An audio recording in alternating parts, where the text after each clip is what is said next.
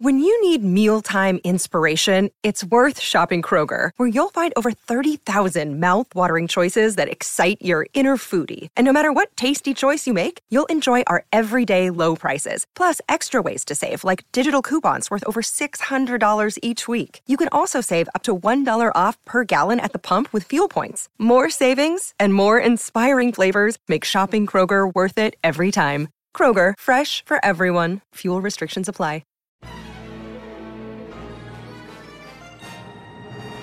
There once was a man named Gold Roger who was king of the pirates. He had fame, power, and wealth beyond your wildest dreams. Before they hung him from the gallows, these were the final words he said. Our perspective is yours for the taking, but you'll have to join us first. We left everything we debated at the Yonkō table. Ever since, pirates from all over the world set sail for the Grand Line, searching for the Yonkō table, the table that will make their dreams come true. Yo, everyone. The Yonkō table is back in session yet again. I understand, folks, we've been at the table like chowing down on so much content this week, but we're doing it for you guys because we know it's the holiday season. You're going on long commutes, long trips, and you want content to listen to along the way. And we're trying to cover every bit of entertainment as possible. So we hope you're enjoying it. We hope you're giving us a listen, because this time at the Yonkō table, we're here to talk about one of the greatest animes ever created, one of the greatest mangas ever, Jojo's Bizarre Adventure. Specifically, Jojo's Bizarre Adventure Part 6, Stone Ocean, recently dropped on Netflix about 2 to 3-ish weeks ago. I think like 2 weeks ago. And first 12 episodes dropped, a bit of a change for Jojo, but I think everyone here is a major Jojo fan. We ate this up as quickly as we could, and we're here to talk about it, what we think about the new characters, the plot, how the anime adapted the manga, and so on. So before we dive deep, with me as always is fellow Supernova Nino. I get the feeling you're a major JoJo fan. Just a hint, right? I am. I love JoJo, and I'm excited. I'm here to eat. We've been eating good this week. I'm here. We have. There's been so much. We're trying to get everything, and JoJo's up on the plate, and I'm excited. I'm excited to talk about it. And with me as well is fellow Supernova Toasty. Toasty, I see your background. Is that like a nod to what, your favorite JoJo part? What's going on back there? You're a Stardust Crusader stan? No, it's only my second favorite part. My favorite part is actually part 2 with Jonathan and the Pillarman, but I couldn't find a good picture for that. But I decided to stick with this picture because it was amazing. But yeah, I'm excited about JoJo. Right. No, I agree. At some point in the future, we are gonna do a ranking list of the JoJo parts for sure, and hopefully we get everyone at the table that's into JoJo participating in that as well. But JoJo Part 6, like, just overall thoughts, like, they structure this a little bit differently in terms of adapting the anime. They dropped the first 12 episodes all at once on Netflix, as opposed to how they used to do the previous parts, where it was weekly, right? So the episode would come out, you would wait till I think the Friday or Thursday of every week, and you would watch the episode for, 30 plus weeks, depending on how many episodes or chapters they were adapting. But I guess since we only have the first 12 episodes and we have to wait, 4 to 6 months, maybe. I don't know what the wait time is for the next part, but since the part is not finished yet as of the time of this recording, so you could just call this your Stone Ocean Part 1 review. What do you guys think right now in terms of just in general thoughts? Like, the characters, where the story's going. I'm going to put that on the table because I got my own thoughts, but I do want to hear what you guys have to say. I have to say that it was enjoyable. It was definitely good. There were some parts that were slow. There were some episodes I didn't like, but overall, it was still a good experience, and it was slightly better than the previous season with Giorno, especially the first 12 episodes. That one was way slower than this episode, so that's their W, at least. Yeah. I totally agree. I think this is probably one of the better parts of JoJo. Like, this really felt like it was just firing on all cylinders, and doing Stone Ocean, the credit that is due. Overall, there was, this is coming from, I read the part 6, the manga, and there was a lot of times where it would kind of elongate, moments that they kind of just like packaged perfectly. Like they didn't rush through anything, and the stuff that they did rush through was like things that needed to be rushed through. So it really was refreshing to see this kind of like perfect pacing for Jojo, especially since Jojo kind of has a pacing problems at certain points. But in the I just manga had a or fun in the time. anime too? In the manga, and I think in the anime, like and it happened like with older parts as well. Like part 1 and part 2 were like just one season, and they like flew through them. Especially with that, I'm thinking of like that final fight with Dio in part 1, where they're like pretty quick. Yeah, I was like, oh, the sword has fire, and haha, and now my fists are, there's a lot of fights that, are just either very quick or they rush through parts where they didn't need to rush through. But this just felt like a perfect execution of, part 1. For part 1 of Stone Ocean. Oh yeah, part 1 of Stone Ocean. Okay. Okay. No, yeah, I agree. I've always watched the JoJo's for the most part since like part 3 when they came out. So like part 3 was already over when I started watching JoJo. And part 4 I watched when it came out. Part 5, it took me 3 years to finish part 5. But so I recently finished part 5, and I liked part 5, but then as I looked back on the series, part 5 specifically, I had a lot of problems with it, and I can see like some of it's with the main character, some of it's with the squad, some of it's with just the way they told the story. Because I could tell in part 5 they kind of wanted to recapture what they did in part 3, which you can argue is for the most part their most popular part, Stardust Crusaders with Jotaro, because that's the one that introduced stands. Dio was the main villain again. It was a trek across the world, through Egypt and stuff like that. Part 5, I think, was trying to capture that, and I think it captured some elements, but it didn't at the end of the day.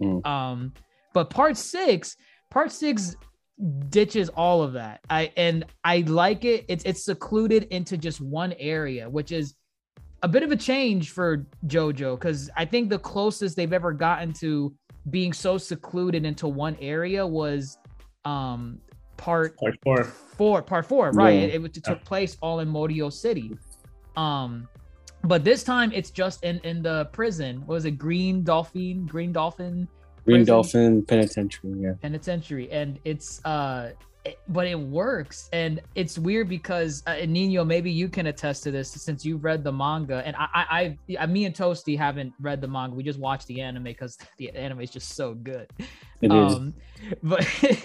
But like I've mentioned it before in our group chats. I've always heard not mostly negative things, but like part 6 seems to be this weird part in JoJo where I don't, at least the times that I would read in like forums and discussions, people wouldn't talk fondly of it, and I never knew what the reason was. Is it because it's the main character? Is it because she's female? Is it because it's just so different? Like now that you're seeing the adaptation, like, do you think the anime has improved in that regard, like from the manga, or like what's the deal with that? I really do think that the anime is like, and as always, the anime has a way of improving the manga, because the manga is really good. Is really good on its own, but it's also good conceptually. And sometimes it doesn't, especially with part 5. Like that, part 5 is like a really big aggressor, where it's like the manga is just sometimes almost, especially with the English translations, it gets really bogged down by the high concept nature of like what's going on. Especially there was a big problem with the plane that never got resolved in the manga. The plane they were flying in? Yeah, it was really confusing reading that part. Like it was like, okay, are they out? Are they not out? What's going on? Right. But in part 6, I do think like because there was a big shift in like JoJo's like fan base like recently, since it's become more easily accessible because of the anime, where a lot of like queer people and a lot of more people that are friendly to women have co-opted this series. So Stone Ocean, I think, is going to be remembered as one of the better parts once we get down to it, because there's some wild shit that happens in the manga, and it's and I can't spoil, and I won't spoil, but I never got the hate around it, and I do think it comes from like the original fans of JoJo. I'm not saying all fans, but there was maybe like 10% of a very vocal part of the base that were just very misogynistic, and they were like, yeah, Chad Jotaro doesn't care about Giga Chad. Giga Chad Sigma Jotaro doesn't care about women, and he tells bitches to shut the fuck up even when they're their mom. You know what I mean? Like, that's right, he did that in part 3. And it's just I think people were just like upset that that there was such a shift, because I think after part 4, the design speed started becoming more feminine, more slender, more sleeker, and more focused on like fashion, what they're wearing, how they're moving, and the poses have always been a thing in JoJo, but I think it really really changed how our the perception from Araki's original intent. Because before it was like these big buff men fighting with these big other buff men doing things, but I never got the hate. Because when I read Stone Ocean, I think it was probably one of the better parts, like just reading it, but it also has the unfortunate circumstance of coming before probably arguably the best part in the manga, and I've probably heard the of best that. part of JoJo. Yeah. I've heard many people compare that. I've seen the word thrown around. They consider it Araki, the authors, they consider that his magnum opus in JoJo. I've heard it. I'm like, really? Is it really that good? And people keep saying it. Just imagine like all the energy and the possibility of part 1, but with part 6, battle styles and like stands.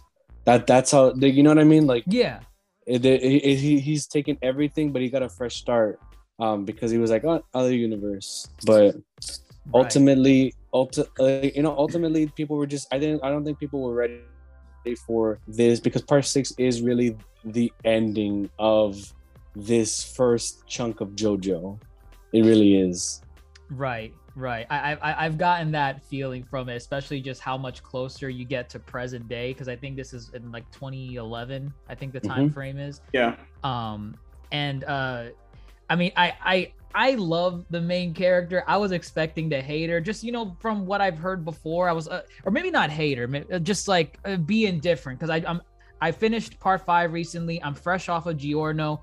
Giorno's a badass, but like he really was one note for the most part throughout the entire series. He's a good person. Yeah, he's great. He's kind-hearted, but he didn't really have a range of emotions to express. And again, I think that's going back to part 3. He was trying to mimic what Jotaro was. Jotaro was a one-note character. He was a badass. He was a Giga Chad, a misogynistic Giga Chad.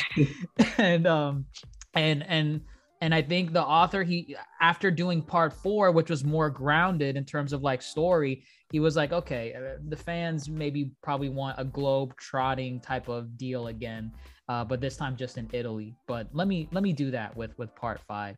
But part 6, I mean, let's just go into it. Jolene Cujo, she's the new JoJo, right? She's front and center. She is the daughter of Giga Chad Jotaro Cujo, and I can tell you now, I mean, I'd rather wait until the series part 6 is over to really decide where I want to put her in terms of JoJo characters. She's up there among the best, because I think she feels like a real person. Like, yeah, again, with like episode 1, I was expecting her to be like just a carbon copy of Jotaro, because it's Jotaro's daughter. It's a shonen style manga. And I that's what I expected, but she comes in and she's like a normal, like, 18, 17-year-old girl growing up, She has emotions. She experiences love, and she's not just this Giga Chad badass.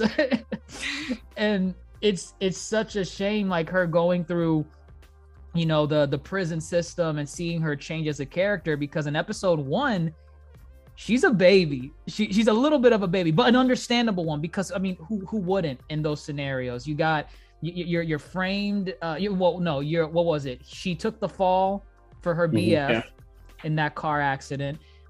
She took a plea deal, which she thought was gonna, you know, reduce her sentence. No, it did not. It increased it, and she's thrown in a very abusive prison system where she's dehumanized by the guards in the prison. She's bullied by her cellmates, which we'll get into. What's her name? Gwess, Glorious Gwess. But then she takes those experiences and she grows from it and becomes this. What's the Giga Chad equivalent for a badass Giga Chad? Giga Chad, fine. she becomes an alpha and omega in her own right, and it felt realistic in a way. I liked it. I liked that part of her character, because, you know, some people would say Jolene's a crybaby and she cries throughout the entire series. She's a very weak person. I did not get that.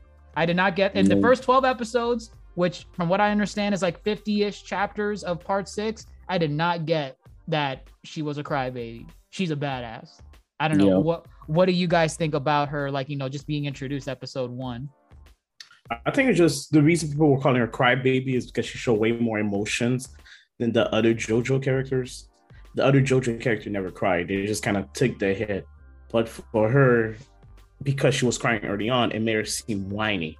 And I'm assuming if you were a manga reader back in the day, that's what they were complaining about. For us, we're watching the episode like, okay, she cried for 2 minutes and the first couple episodes, it's not a big deal to us. But I'm assuming people that read it, for them, that was a couple months of her crying. So that's probably why it's getting to them crying. It's not that she's a crybaby. It's just that we have to remember the manga readers had to deal with this for too long. We watched 12 episodes in 2 to 3 days. 50 chapters, that's a year. Yeah, that's a year. No, that's an entire year of her. Like, and you have to remember, like, she cried for the first couple episodes. So that could be like the first 3 to 4 months of you reading. You constantly seeing her crying, like, my dude, what is going on with this? It's your first impression of the character. That's why. And we all know that you judge a manga based on the first 10 to 20 chapters. So for them, first 20 chapters, her constantly whining and crying, they probably dropped it and say, screw it. This is not JoJo. The JoJos are supposed to be badasses. They go head on into a challenge. They don't care. They don't cry. They don't back down. She backed down. But you know, I think that gives. I think Araki was really trying to give Jolene an actual arc, because throughout the season, and I think one of her most defining moments is when her father gets, what do you call it, his soul and his stand taken, and she's just like, I have the ability to like run away, and then she's just like, at that point she's like, I've done too much. I'm in this, no matter what, they won't stop going after me, and I have to figure out what's going on. And I think that was one of the most defining moments of the character. You know what I mean? Like, I really think he took a risk and a gamble, with giving her an actual arc. And I really do think it really pays off in the end, because you get to see Jolene like really like grow. Like, I don't think that the Jolene at the beginning could have survived like the anti-gravity stuff near the end and make those calls. But I love that. I love like seeing that journey that Jolene has to go through. And I think it also tells a lot about the prison system itself. Like, Araki was really trying to like say something about society, which, you know, it's always appreciated, but it also like shows that in this system, like, people have to resort to like complete, you know, like dog eat dog just to survive. And like, it's not meant to be survived by normal people. So it's just a lot. It's a lot that I think he did well in composing the thing. Right. And I think it was because looking back on it, I didn't even think that this was a thing. But now looking back, I'm like, wait, yeah, this is something new. This is the first time that the main character has really discovered what a stand ability is. Because in parts 3, 4, and 5, we get introduced to the main character, and either they just recently discovered their stand or they've been using it for a while. And even if they just recently discovered it, they already know what to do with it. It's like, oh, okay, yeah, this thing punches. Great, fantastic.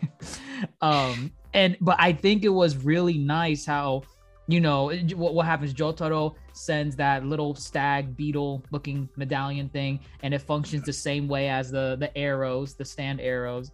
And Jolene pricks her finger on it, and she starts getting these weird powers, and she doesn't know what's going on. She's like, what is this? I could see, launch strings from my hands. I love her stand, by the way. Stand, stone free. I love that. I think it was pretty cool to see. I think for the first 2 to 3 episodes, it was her trying to learn like first off, that she even had a stand, and then how to even use it. Like, what were its abilities? You didn't really get that in the first I guess part 3, 4, and 5. Part 5, Giorno, he already knows what his stand does, and I don't even think Araki really knew what his stand did, because it just did so much, and throughout the series it just did so many new things. I'm like, dude, I already lost. I'm lost in the sauce with these powers. But then in part 4, Josuke, he already knew what his powers were. Jotaro, he discovered them kind of, but at the same time he's like, oh, it's like a extension of myself. Okay. It's because everybody else before her, they acted like geniuses. They were geniuses in a way. They need what they do. For her, she's almost like an idiot. So for her, she didn't rationalize it the way the other character did, which made her more human in a way. Yeah. But I also think that like Jolene, he was showing a different kind of genius, because you never saw like someone having to work out not only what your stand did, but also how the other stand worked, and then to be able to turn it around. I think a great example of this was when she was fighting her cellmate. And, Bless. Yeah, and then she was just like, she kept shrinking, and then like she just had to find like the perfect place to like shove her in and then beat the shit out of her. No, it was glory. Whenever Jolene got the one up on any of her fights, it was, I mean, she's her daughter's her dad's daughter. She's her dad's daughter, and she has that ora in her, and she goes in with the 10,000 punches. I'm telling you, there's something about those scenes in JoJo, regardless of the character, it always hits me. I'm like, dude, this is why I watch JoJo. This is why I love this show. But coming from Jolene, she was a bit of a crybaby in the beginning, but then seeing her pull off an ora like her dad, who is a misogynistic Giga Chad, I was a fan for. I'm like, let's go, girl, let's go.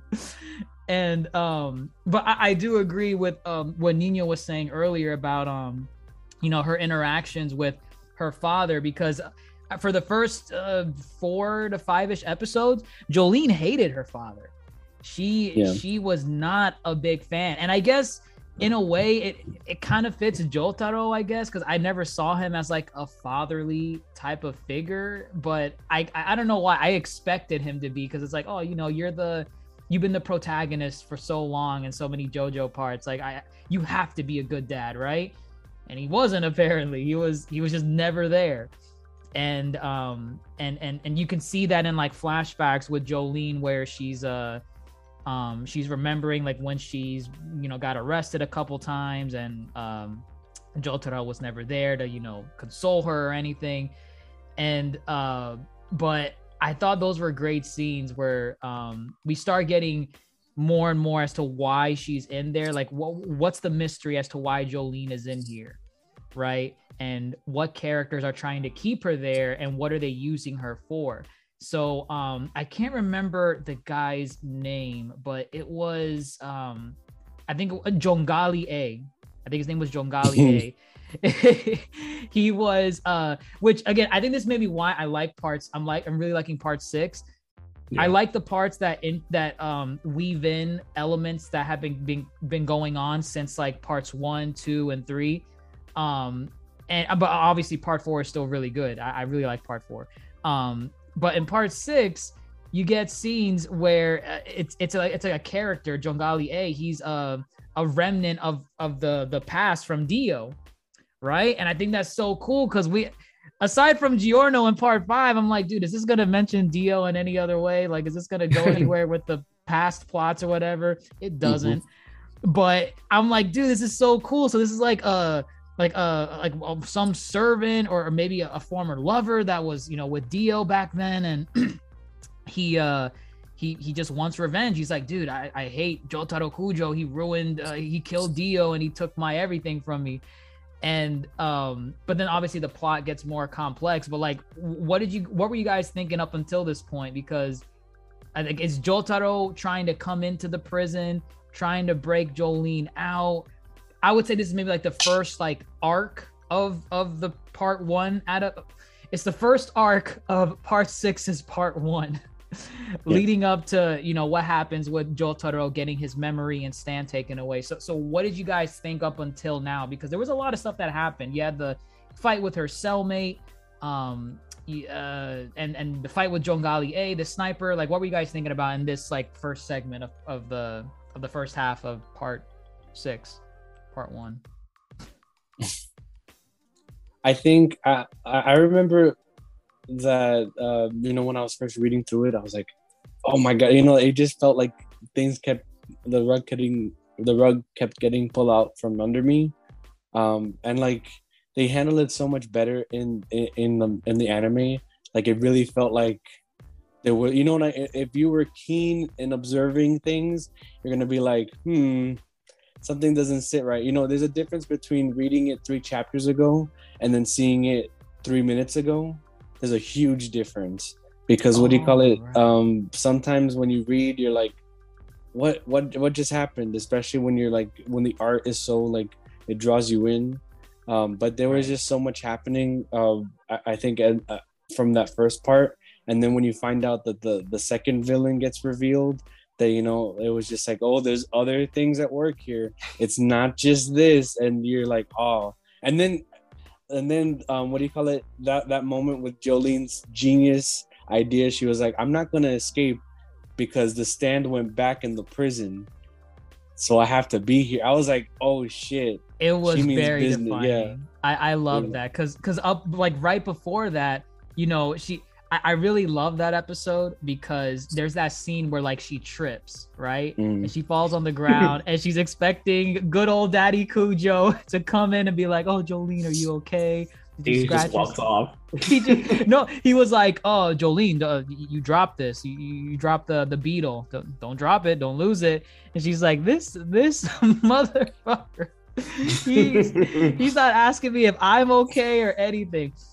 But like it culminates, in that fight with Jongali A, where Jotaro reveals through that fight, he's like, no, like Jolene, I actually do like really care about you. I want you to survive this, and he was willing to risk it. I mean, they've done a lot with Jotaro's Star Platinum, the last like couple parts where I feel like Araki realized what monster he created by having a stand that can control time and stop time. Because it's like, you can stop time, how are you going to, defeat that? But then I think starting with part 4, where a rat almost killed Jotaro with a rat with a stand, I'm like, okay, I think he's really trying to steer away from Jotaro being the buy-all end-all with terms of like stand powers, and we kind of see that here. He's stopping time a little bit, but it's really not enough. It's I feel like the story has progressed to a point where the powers are not as simple as they were in part 3, where it's kind of like one note with the abilities. I can stop time. Oh, I can summon fire. I have a sword. But yeah, like now it's over with that. So I like how Araki was able to kind of nerf Jotaro in a way, but at the same time still make him a badass in certain scenes and whatever. But yeah, he gets his memory and stand taken away. Jolene has that moment where she's about to run away to the Speedwagon Foundation. She's right there. She can literally leave. That's the thing. She's been through so much up until now. A terrible prison sentence, like beatings out the wazoo in the prison system. And honestly, it kind of hurt me a little bit when she turned around and she saw her dad his face was in a puddle of water. Yeah, in the ditch, like the dead body. Yeah, it just hit because it was like a little moment. I'm like, oh my god, dude, this better not be how Jotaro goes out, dude, because this is hurting me. And she decides, no, I'm not running away. I'm going back in here. I'm gonna find the bastard that did this to my dad. And I don't know. I think that was a perfect. They could have honestly ended this first part right here, and I would have been satisfied. But I'm glad they didn't. I'm glad they didn't. But yeah, I like how now it's more of a plot to save Jotaro. It's a character that we've known for years and years and years, and it just makes it more of a I guess an intricate plot. Like now I'm more invested because like in part 5, I know I keep going back to part 5, but I recently finished part 5 and I liked part 5, but I had problems with it. The whole goal was let's defeat the head of the mafia, the crime family, the crime family, and that plot is fine by itself, but when you have something where I care about like a character that's been with us for so long, and now the plot is centered on saving that person, you got me invested. I don't know, it's more an invested plot. And then when you mention previous characters from the past, even better. Even better. And I think I don't want to give away too much, but there are, if you're still looking for that like high stakes, like end of the world kind of plot, it'll get there. But there's just so much, this really is like when I mentioned before, like just casually, that part 6 really is like the ending is probably one of the better endings in JoJo. Just because it's completely high concept and out there. Like this high concept, I think puts part 5 to shame, with Emperor Crimson. But there's a lot of shenanigans going on, and then near the end, which I think this paced it out beautifully, because right now when you're just watching it, you're like, it's a very personal story, and then things just kept adding on to it, and it's really a testament. Like I think other ones were just like, oh, how are they gonna like overcome this? No, this one is just really, how are we going to survive this? How are we going to survive this so that we can see another day to fight? And I really like that aspect of this part. No, for sure. I think what helps that even more are the side characters, like the squad for Jolene. I know we've been going on for a bit and we haven't even mentioned her squad, but I like how condensed it is, because like I think it reminds me a lot of part 4, where part 3 you had Jotaro, Avdol, Polnareff, and Joseph and Kakyoin. That's like 5-ish. Yeah, that's 5 characters. That's a lot to balance. And then in part 5, you have the entire mafia squad, Bucciati. You forgot the dog. Oh, Iggy. You're right. That's Iggy. right. 6. Iggy. I gotta put respect on Iggy. I think because Iggy gets introduced so later on, I'm like, oh yeah, that's right, Iggy. He has one of the most important parts in part 3. He does. Yeah, you're right. So Iggy's rounding off the squad with 6 members. And then in part 5, you have the Giorno and the entire Bucciati squad. But in part 4, they condense that number, and it's just mainly it's Josuke, Kakyoin. I'm sorry, not Kakyoin. Okuyasu, and Koichi. It's those 3. They're the trio. There's obviously other, and I guess Shigechi, who has his moment in the series. But they all are. It's a small group of characters, but I like those characters more when it's a smaller group. Similar to part 2, where it's just Joseph and Caesar. Caesar Zappelli. Part 6 is doing it again, and I'm liking the characters already. We have her name is Hermes. Yeah. She gave off Hermes Costello. She gave up a completely different vibe when I was first introduced to her. I thought she was gonna be that bully, that antagonistic to Jolene, because she was being a little too nice to her in the beginning. And I'm like, oh, I already know where this is going. She's gonna win her trust. She's gonna, steal from her or betray her. Have her in the back. Yeah. and then they're gonna learn that they have to survive together. But no, she was actually trying to help Jolene, and I like that because Araki threw me through a loop. I didn't expect that to happen. Hermes is great. She's a bit of a gambler in a way. She likes betting for high stakes, but for good reason. She knows how the prison system works. She's familiar with it, and she sees Jolene, this newbie, getting thrown in here. She's like, this girl's not gonna survive like a second. She's not. And she tries to help her, saying, listen, you gotta have money going in this. You don't have any money, they're gonna screw you over big time. But I like Hermes. I like her stand ability. Her stand ability is one of the more interesting ones. But like, what do you guys think of just Hermes right now? Do you want more of her? Do you think you need to see more of her before you like make a decision? I want to see more of her. I feel like even though she had her little moments in the series so far, we didn't really see her do anything major. And I'm waiting for that because she has the power to copy everything, multiply. As far as we know, it's only 2 copies right now, but I could see it being something crazy later. Like she throws like a nail at somebody and she makes it rain like 1,000,000 nails at them. We don't know like the limit of her power, which is something I want to see.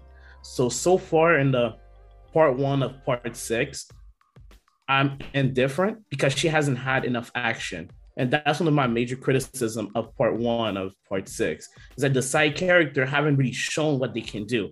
Yes, they have a couple fights, but the main, I guess, attention has been on Jolene. And I want the other characters to get their moment because I feel like they could do something cool really also.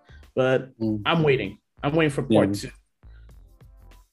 Yeah, I really like Hermes. I think they really did her justice from the manga. Like I really like the direction that they're going with her. And I think as the second part comes, there's going to be more opportunity for these side characters to get for the squad to really like have their own moments. Because of course the limitation is also like the setting that they're in, because like especially with that last part of part 1, when Jolene had to go to the courtyard in between the men prison and the woman prison, like she couldn't bring the other 2 with her because that'd be really suspicious. Right. So like then other characters got added, which don't say much, but they do a lot. So it's just I think as the series goes on, they'll get a lot more to do, and I'm excited to see that.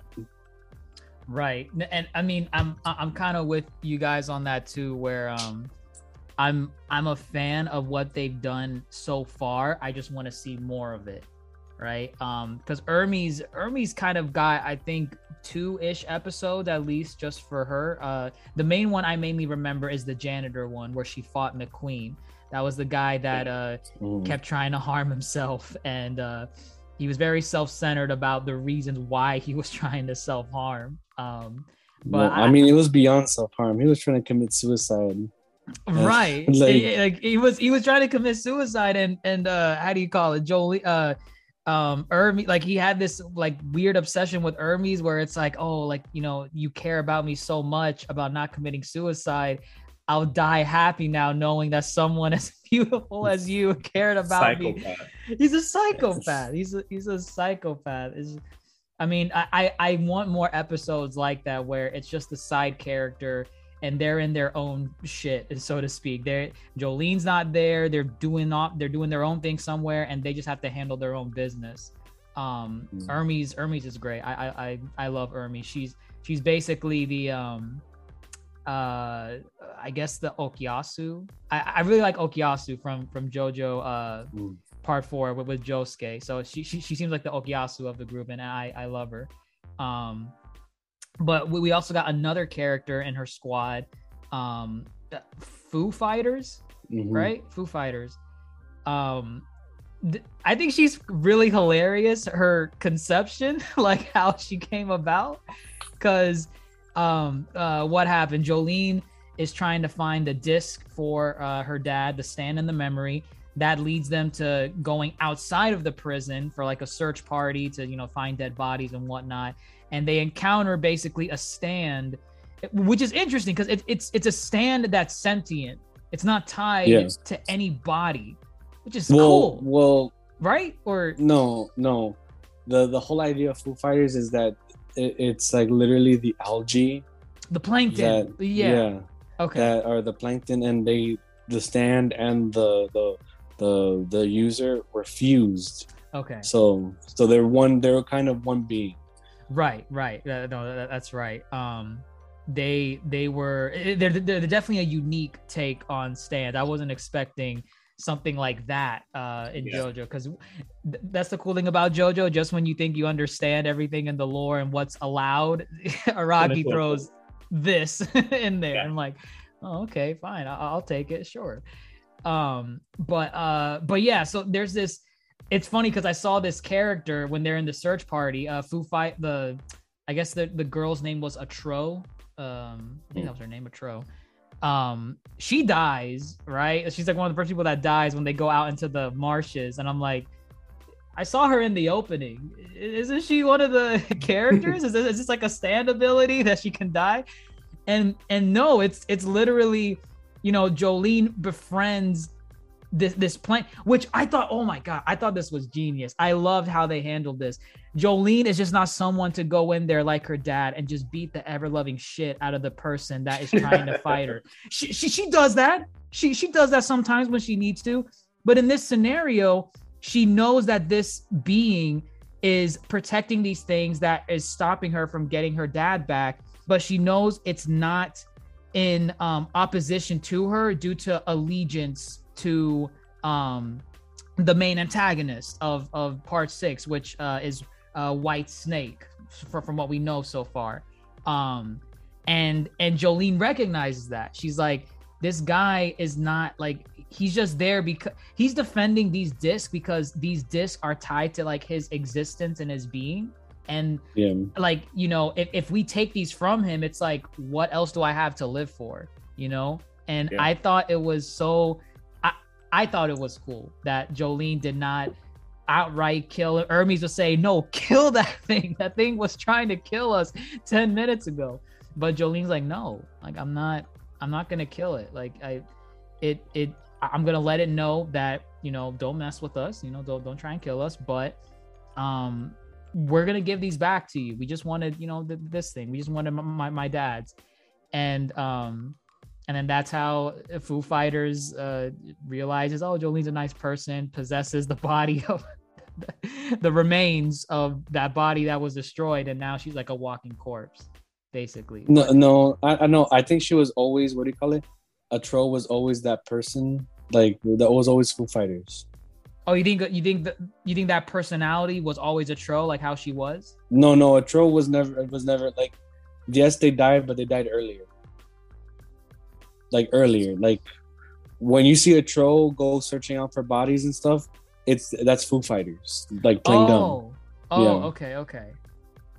Because Foo Fighters is trying to lure them in the water, right? So, because she Foo Fighters was already possessing the other bodies, right? Okay. And Foo Fighters wanted to make them fight with each other, so of course she was like the most obvious person.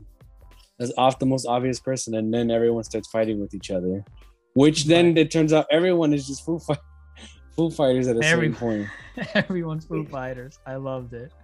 But what do you got? I think Foo Fighters, because it was more towards the end, like the last third of this part. Do you guys like have any strong opinions on her? Do you want to see more of her? Like I personally love the game of catch that she played with Jolene. That was the most intense game of catch I've ever seen in any medium. But like what do you guys think of Foo Fighters? Like, you a fan? You want to see more? Up there with Hermes? No comment. Like, there's not enough for us to judge, and that's the issue with separating the show into, I guess, those mini parts where we get part 2 now. I mean, part 1 now and part 2, 4 to 6 months. I don't know the character. Like, they haven't done anything. There's the scene with the catch, and then the next scene was when Jolene was in the courtyard and she was walking in the prison with Hermes, and they pointed at the window. It was like, oh, look, she's out there. That was it. Yeah. Right. There's no build up, there's no character, and that's what makes this part so difficult in a way to like and enjoy, is because unlike the previous season, we were able to watch them at the rate that we wanted. I know this, like you mentioned, the Chase, it took us like 2 to 3 years to finish part 5, because I remember watching it and then stopping for years and then coming back a couple months ago to watch it. But with this, you give us 12 episodes and there's no build-up, there's nothing for those characters. So people that read the manga, they're hyped because they realize, oh, that character was adapted really well. But people like you and I who do not read the manga, we just like to watch it, in a way, it's a bad part, because none of the character got any time to shine. It's just kind of just like, okay, like, come on, you introduce those characters, but even the other 2 characters that are later introduced that help Jolene when she goes into the courtyard, or 3 other characters, I can't tell you their name. I can't tell you their ability. I can tell what their position are. Like, what was the point of introducing those characters if you're not going to do anything with them in part 1? And like you mentioned earlier, I would have loved if it ended with the way Jojo, when we thought he was dead. That would have been good. And if part 2 was a little bit longer, and that in part 2, they give us time, okay, you're the new characters, let's build them up. Instead, they pass the characters in front of us and say, oh wait, I didn't even have the time to look, but they took them away. So I do different. It sucks. Yeah, I do agree that it kind of does suck, like that. And that's the trouble with having part 1 and part 2. Like, if it were coming out week to week, it'd be a lot different, because then you can see it week and week and week, and then you see these characters grow on you, with time. And it does feel weird for JoJo to just have part 1 and then part 2. But like, what do you call it? I think like they did a smart thing in that they introduced these characters, so that because when part 2 comes, once the plot starts like really getting into like the end game stuff, it really is like, I think you're going to be a little bit more grateful looking back and being like, thank God we got all these like introductions in part 1, because you have Foo Fighters introduction, and like at least some of their personality and like some of the things that they can do, and then Hermes, and then some of the things that she can do, and then you have the little boy, which like they mentioned they mentioned his abilities, but like nothing, like I think they set up a lot of things that will get explained in part 2. You know what I mean? Right. So I think it's just the trouble with having part 1 and part 2. Once part 2 happens and we see everything, then I think it's going to be a lot easier for us to look back and be like, oh, I'm glad they did it in part 1. It just kind of sucks that we're only, we're getting so much of it. And we, with JoJo, we want everything right now, right? Right. Or at least like a week to week where we can at least pace ourselves with the amount of information we get. It's just, that's the trouble with these releases. Right. No, I agree. I think the optimism in me wants to think that, maybe because this was 12 episodes, maybe they would pace it out as 12 weeks from when the episode dropped. They'll release the second part. So like, 12 weeks is like 3 months. 3 months. Maybe in 3 months we'll get a drop of the second half. So I'm like, okay, so you just binge. If you want to, you could watch each of them weekly up until they potentially release it. But that's assuming they even do it like that. But yeah, I definitely want to see more of these characters. It's a good foundation for how they laid them out. I'm interested. It's not like they pushed me away from them. Aside from those 2, I mean, there's Emporio. Emporio's interesting. I don't really know too much about him to really, be into the character yet. Emporio's a little boy with the baseball. Weather Report. I do like Weather Report though. I do like his power is cool. His power is cool, but what do you call it? I do think like he suffers from a lot what Toasty was saying. This is just a general like fault of his character, where he's just like a cardboard cutout. Yeah. And then he's really there just for his stand ability. He's Right. not really doing much else of like character work. Right. You know? I didn't get that vibe. I thought maybe in the second part he'll grow a little bit, but he served his purpose. He was fine. I was like, okay, I can get behind him. But I guess the last bit is the big reveal of who seemingly, I'm assuming this is like the main guy, who is behind the strings pulling all this stuff, and it's the prison chaplain, who I don't think the name was dropped in this part, but I believe his name is Poochie, right? No, his name was dropped. It was his dropped? name was dropped. Okay. Yeah, it was dropped like, but very like, what do you call it? Like, I think it was dropped by like the guards when he was looking at the voicemails or like the voice recordings. Right. And I think it also was dropped during like the confession time with that one girl, the purple hair character. Yeah. Okay, I wasn't sure. Like I was aware of Poochie before part 6, just because you look up stuff about Jojo afterwards. You're like, oh, does this character ever reappear again? And I all I know is that Poochie is, I guess, the villain of part 6, and that's where my understanding ended.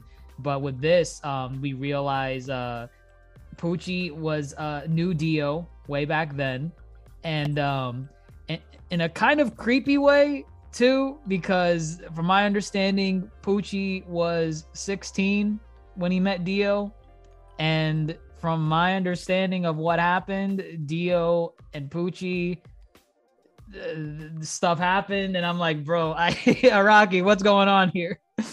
But yeah, Poochie was infatuated with Dio, and I just thought it was interesting that this is a character that was obsessed with Dio, but not in the sense that, oh, I just want to kill these guys to get revenge on Dio. Poochie has an ulterior motive. Like, yeah, he wants to kill these people that took Dio from him, but at the same time, there's a bigger play right here.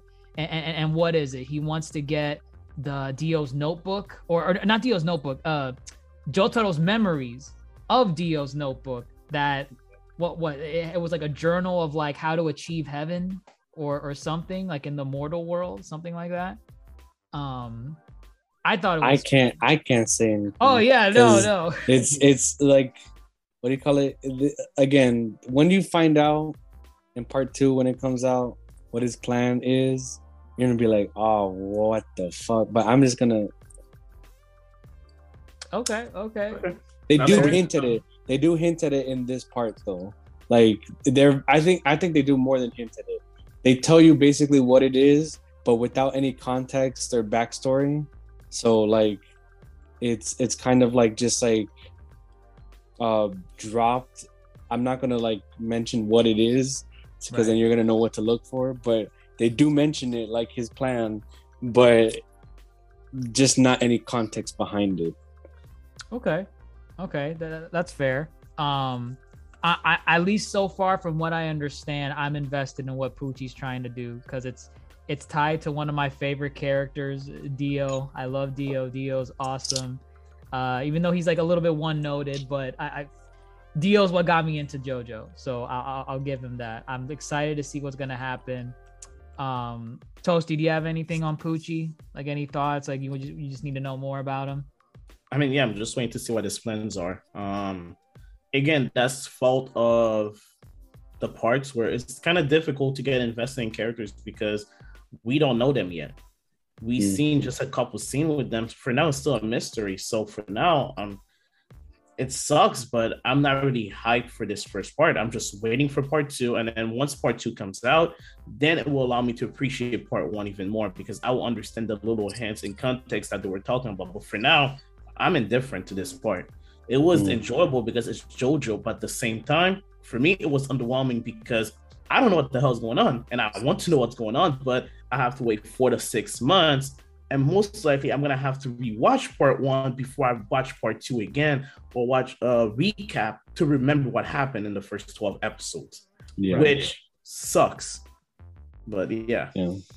I will say though that this is probably going to be one of the sections of JoJo that is probably going to be easiest to rewatch because the pacing is just so good. Like I don't know if it happened for you too, but like watching these episodes, the episode just flew by. It was like so easy to watch this. So and I think that's something they made it really not only accessible but also exciting because like even though we don't know everything about these characters yet, you're still watching and you're like you can't help but get excited because they did the stand battles really well. Like really They really did. And that's something I want to mention is in contrast to part 5, at least for me it was. Part 5 was still great stand battles, everything. But one of my gripes with part 5, whether it was the translations or the explanations of the powers, or maybe it was just the writing from Araki's end. Maybe Araki didn't know what he was writing at the time. But like these stand abilities, they got so complicated multiple times in part 5. I had to rewind certain scenes and be like, what does his power do again? Because I just wasn't getting it. I was not understanding it. And it could have been a mix of all those things I mentioned, or maybe it was one of them or something I just missed. Part 6, I had zero problem understanding anything of what was happening. I understood all the abilities. Whenever someone made the whole 180 on someone because, but my stand ability is actually doing this now. I'm like, okay, I get it though. I get why you can do that. That makes total sense. Again, maybe I need to rewatch part 5 again. I kind of binged it all at once, but yeah, it's just, that's my take on part 5. I never had that problem with part 3 and 4, by the way. So, but no, that's the issue. The author in part 5 did not really show the abilities that much in the first place. I mean, we have Purple Ace. I think we saw that ability once. And Purple Ace. There we go. You have to think about it because we've seen it once. That was it. Once. Yeah, and to your point, Toasty, Purple Haze could have made part 5 half the runtime. Yeah, it would have ended. Because Purple Haze would have beaten Diavolo like super easily, and that's why Araki wrote him out of the show. Notice how he was like, only he does not go with them because I made something that I can't control. So the big, he just kind of dumped his story after that. We don't even know what happened to that character. So, and that was the issue with part 5. He didn't have he created something that he did not know how to handle. And he just kind of rolled himself into a corner and say, damn, I'm going to have to finish this as soon as possible and move on. Because I made some characters either too weak and other characters too broken. There was no balance in part 5. You were either extremely weak or extremely broken. That was it. Giorno was super broken. Oh my god! Like at every single part, at every single and then Emperor Crimson, and then when Giorno gets his what do you call it? His oh my god! I forgot the name. Jesus, the God Requiem. Yeah. He just becomes the best stand user ever. Yeah. Like it's very tough. It's very tough. There was no balancing in that part. He was just like, oh God, I wrote myself here. Let's move on.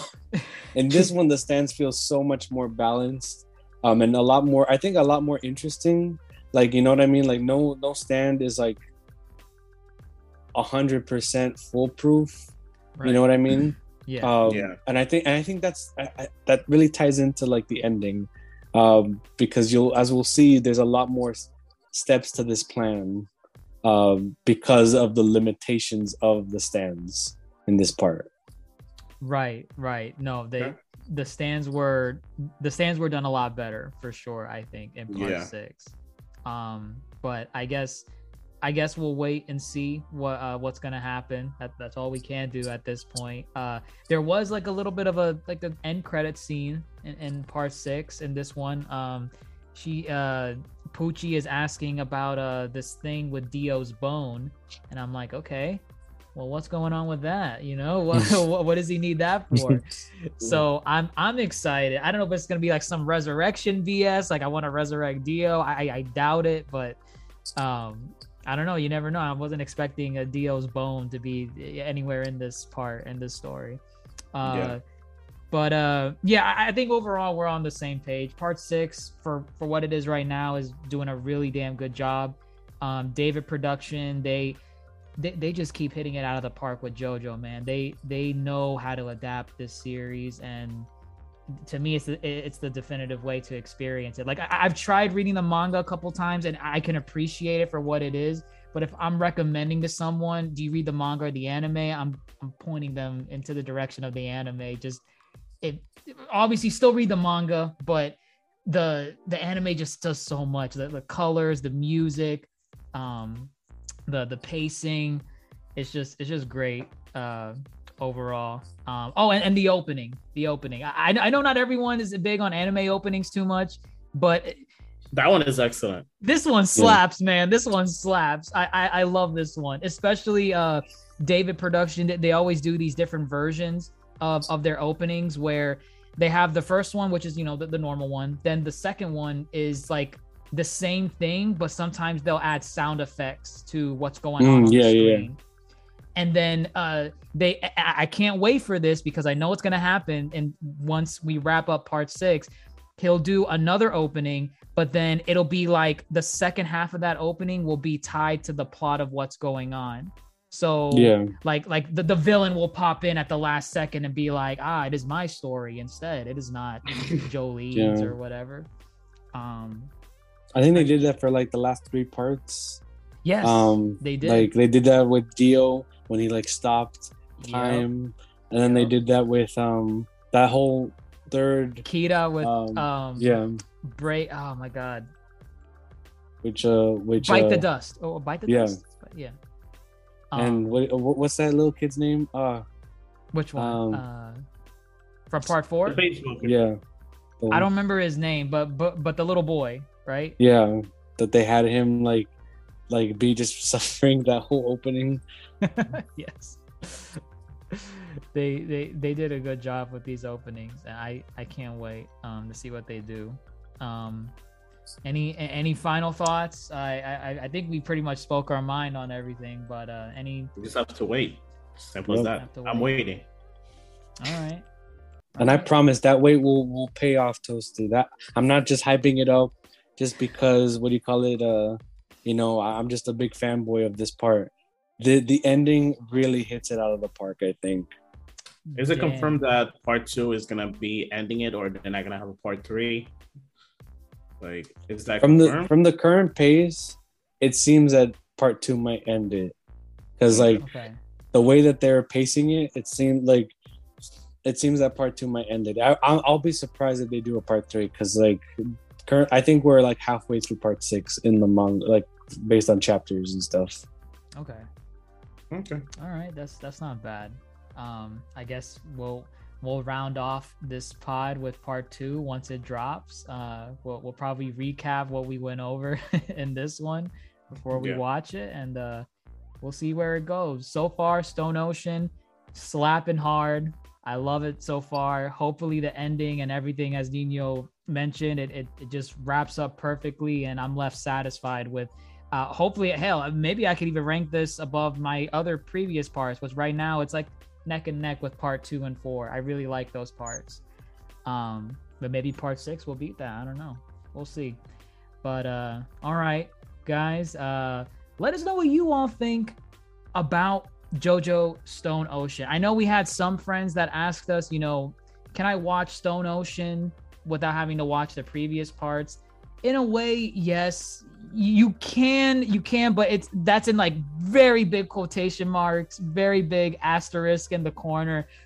I would honestly recommend watching the previous parts, and that's not and that's not just for part 6. It's any part in general. If you ask me, can I watch part 4? Can I watch part 3 without having to watch? I would tell you no. Go watch. Start from the beginning. Start from the beginning.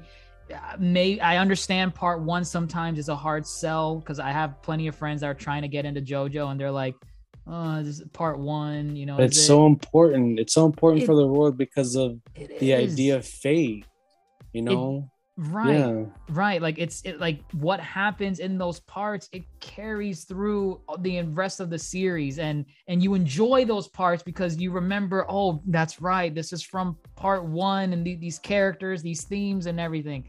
So start watching part 1. I promise you'll not regret it. I'm sure Nino, Toasty as well agree that, start from the beginning. You'll enjoy the series a lot more. It's worth it. It's a big time sink. It's a lot of episodes, but you're gonna have fun the whole way. Jojo's just fantastic like that. But still, let us know what you guys think. If you did watch part 6, did you enjoy it? How does it rank so far amongst your other parts? Are you excited for part 2 of Stone Ocean? And when do you think it's gonna drop? But if you enjoyed what we had to say today, don't forget to leave us a like, share around the pod with your friends and family. Listen to it on long commutes. We're on Apple Podcasts, Spotify, YouTube, Twitter. Just we're everywhere. Instagram. Just give us a listen. We appreciate it, and we like breaking the mold occasionally from like our Marvel fanatics and our Spider-Man, even though Spider-Man was really good. But yeah, Jojo's great, and give it a watch. Give Stone Ocean a watch.